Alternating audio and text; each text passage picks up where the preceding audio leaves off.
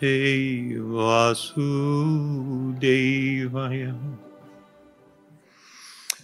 Haribol. In the program that we run in the prisons, usually on the first interaction with a group, we usually ask them to reflect on the reality that where we find ourselves today, it is because of decisions that we made and actions that we took. And of course, in that kind of environment, it's sort of like really, really obvious. But in our own life, it's often not as obvious. It's sometimes hard to connect the dots between what I'm experiencing in my life right now and the choices that I've made, the decisions that I've made, the actions that I've taken in my life. There is a tendency for almost all people to blame unhappiness or misfortune or difficulty on someone else.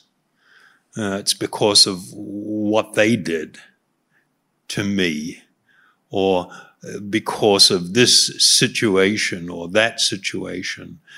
There is a actual strong tendency to not take ownership of our current state, our experience of life. I think something that really points it out quite graphically is how people don't connect their life choices and things like social media usage and the values that we adopt, our truth that we cling to.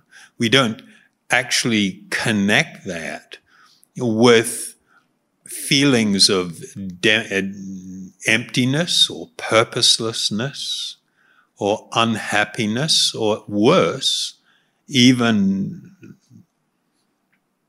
mental health issues and depression. And yet there is a direct correlation between my choices, what I'm doing, what I value, what I hold to be important. And a lot of that stuff has been actually foisted on me. I may think that I've voluntarily adopted a lot of things because I tend to agree with it. But, you know, we often don't see the connection between these things. Leading a more spiritual life actually requires humble and honest introspection. That will kind of tell us quite a bit if we are factually honest, and if we can disengage from our mind and all the swirling stuff going on there, if we can actually step back, we will be able to make this connection. So when it comes to life's choices, whether you want to lead a really spiritually directed life, or just generally you want to have a better life, it is like really, really important to let go of all the grievances, of the unhappiness, of all of the insecurities and the fears, and begin to adopt this idea, where to from here? Where to from here? If we actually embrace that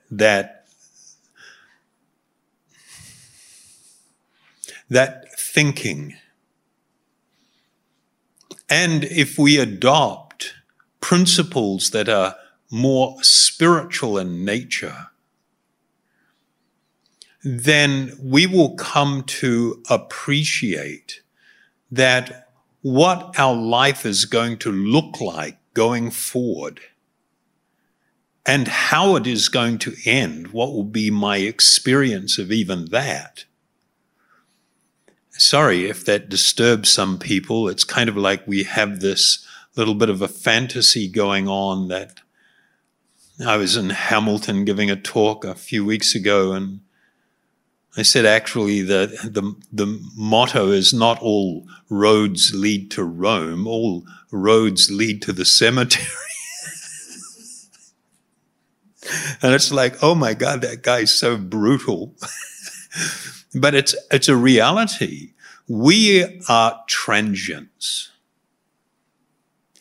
A spiritual understanding is that we are eternal spiritual beings temporarily residing within this body. This body is not me, and the mind is not me. And I should be the one driving the bus. I should not cede control of my life's choices and decisions to the whims of my mind and my emotions. I need to be actually in charge. If I want to plot this course, the where to from here, then I have to thoughtfully consider what will be my guidelines for living such a life. What's going to keep me on course?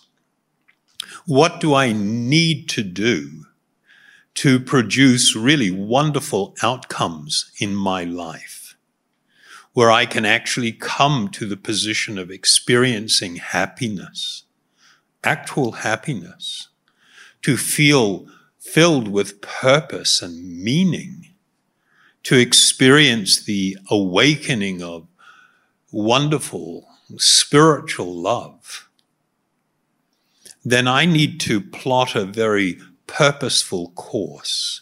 I need to begin to act in a way that produces those outcomes.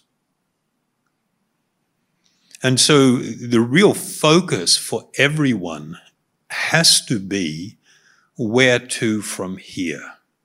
You know, all the stuff that we've been through, all the stuff that has passed, that doesn't change anything. That's there. That's there. And if I'm dwelling in it, you know, it's so amazing how people spend so much time trying to change or wishing to change that which cannot change. You know, stuff that's happened. It ain't going to change. No matter how much you think about it and brood over it and complain or cry or, you know, whine and moan or get upset and angry, it ain't going to change. None of that's going to change. Why be focused on that which you cannot change? Your life, the period of time that you have left in this particular body, in this journey, that you have control over how that's going to turn out, how that will proceed.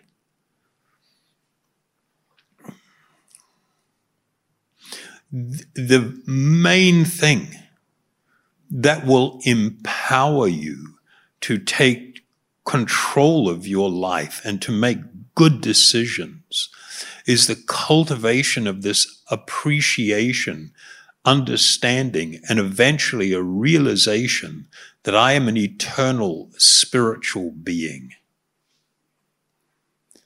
Most people have no idea who they truly are. We accept the body and all the labels on the body as us. It ain't. That ain't you.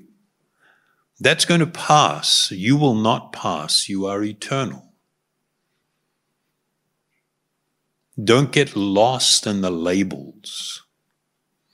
Don't seek validation.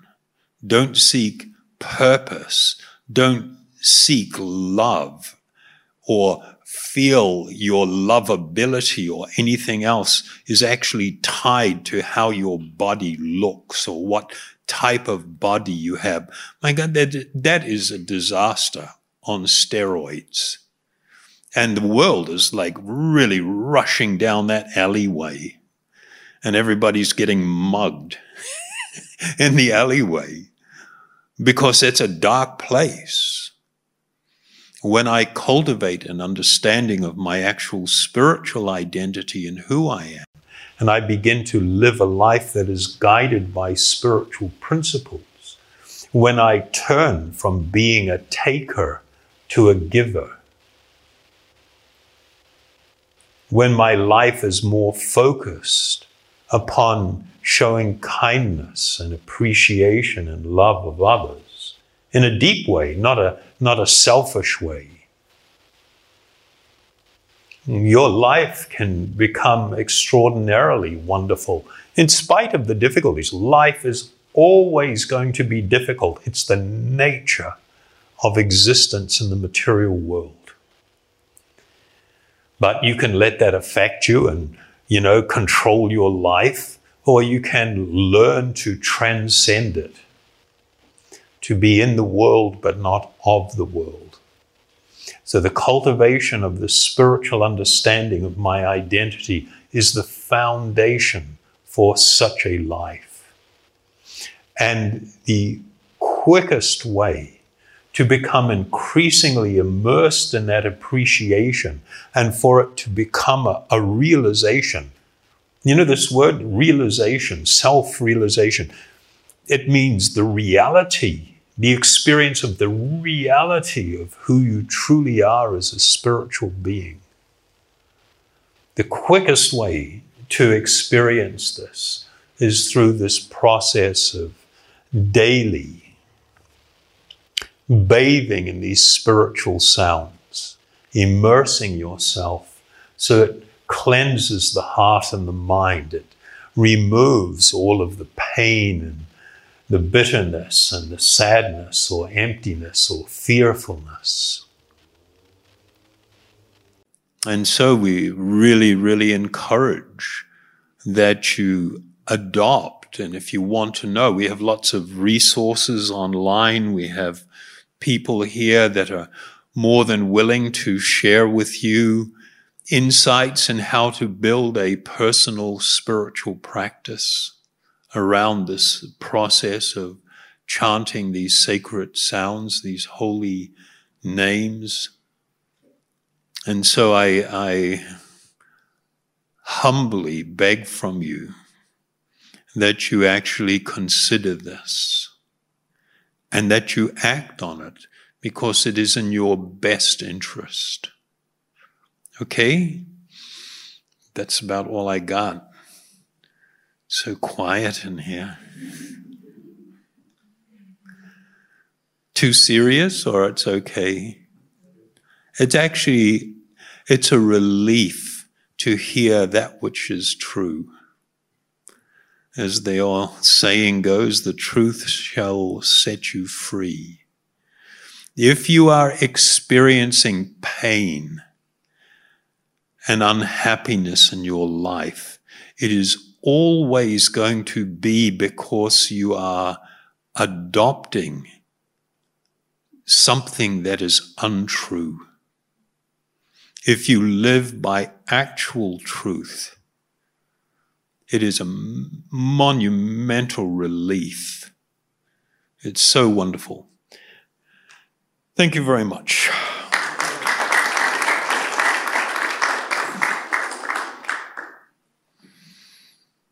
Mantra choices?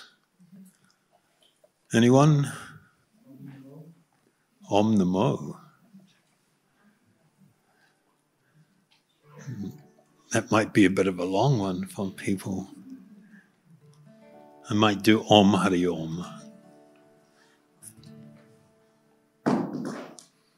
You know, with these spiritual sounds, this is not a mental activity. This is an activity actually of the heart, to just let go and just immerse yourself as you would in a stream or the ocean on a hot day or a lake. Just immerse yourself in the spiritual waters of this transcendental sounds.